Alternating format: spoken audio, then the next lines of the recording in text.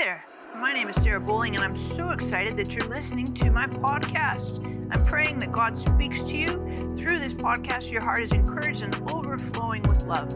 Thank you so much for listening. Love to have you subscribe, and of course, share this with your friends. I know God has really great things for you in this time together.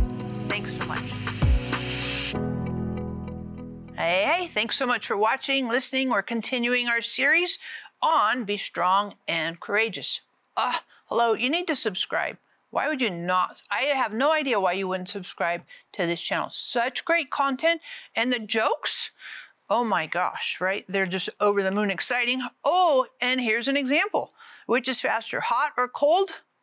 Hot, because you can catch a cold.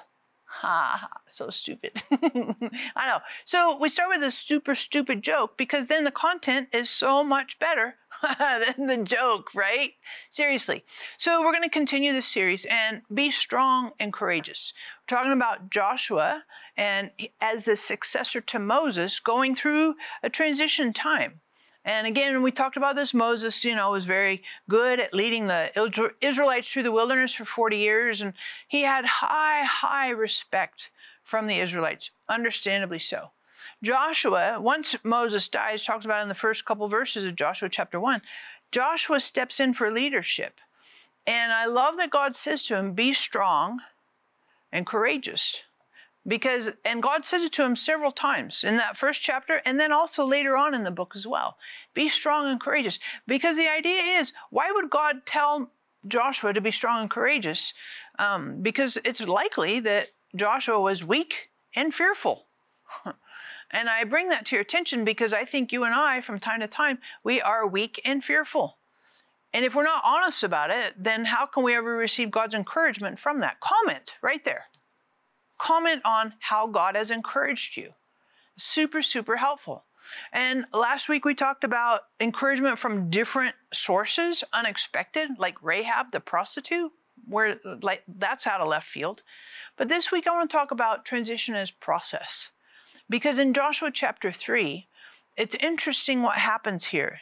Because you've got Israel, and I want to walk you through this for just a quick second. You've got Israel who came out of Egypt, for a couple of centuries of slavery, and they go through the 10 plagues, they get released, they go through the Red Sea, Pharaoh and his army gets drowned in the Red Sea. So the Israelites see all of this. They come to Sinai, they don't have any food, so then they get manna on the daily distribution, 6 days a week. They come to Sinai. Moses goes up on the mountain. He's in the cloud for 40 days and 40 nights. Aaron makes the golden calf because they're like, where did the Moses dude go? Moses comes down, 10 commandments, breaks them. He's mad at, Israel for doing idolatry. And Israel winds up wandering in the wilderness for 40 years. So that's the progression of up to this point. We see now Joshua enters the picture.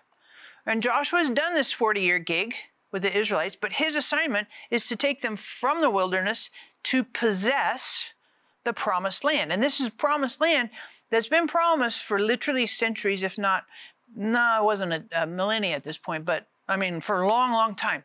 So they're doing a transition. They're making a change. They're changing from wandering of maintenance, just kind of hanging out there and keeping the wheels on the bus. They're changing from that to moving into military engagement. And they don't have, there's not like an army training school. You don't have, like the Naval Academy at Annapolis, it's, West Point, but they don't have any of that. This is way back in the day. And so Joshua's responsibility is to move them from wandering in the wilderness to military conquests. And the transition point for that movement happens first in Joshua's heart. And in Joshua's heart, I think that's exactly why God told him, be strong and courageous. Because if Joshua didn't have that strength and courage in his heart from God, then there's no way on the planet he's going to move over 1 million people in that massive amount of transition. It's a process, though. So I think that God speaks to Joshua in his heart. And I want to encourage you like that right now, because God wants to encourage you in your heart. Be strong and courageous. It's not just God said it to Joshua thousands of years ago. He's saying that to you and to me today. Be strong and courageous, but also appreciate there's a process in this. So in Joshua chapter 3, this is the process. And I think it's interesting because God speaks and encourages Joshua, but now Joshua has to move from what's in his heart and also now move the people. Because in Joshua chapter 3, this is where he speaks to the Israelites and he tells them, hey, we're moving away from the wilderness. We're going to cross the Jordan River. And the Jordan River at this time was at flood stage. And then we're going to move into the promised land. So he's literally moving. And it's a big ordeal to move 1 million people across a flooded Jordan River. And sometimes when you have, in transitions, you have obstacles and hardships and uncertainties in front of you. How is that going to happen? What are you going to do? How are you going to overcome? And if you're like a detail person and a plan person, you want to know, hey, this is where we're going, and this is step A, B, C, and you do the sequence and process and planning and structuring and all that stuff. And Joshua didn't necessarily have all that locked in solid from God, but he definitely had strength and courage from God in his heart. And so here's a question for you to think about. Comment. How is God working with you for transition? How is God bringing you through uncertainty to a promised land?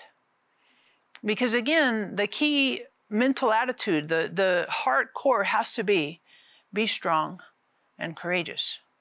So thanks for watching, listening, and of course we'll catch up next week. Make sure you share this with your friends because everybody needs to have encouragement, strength, and courage from God. Hey there, thanks so much for listening today. I'm super stoked to get time with you. And of course, I'd love for you to subscribe, share this with your friends, and really sense God working through you as well as in you in these words. So thanks again for listening, and we'll catch you next time.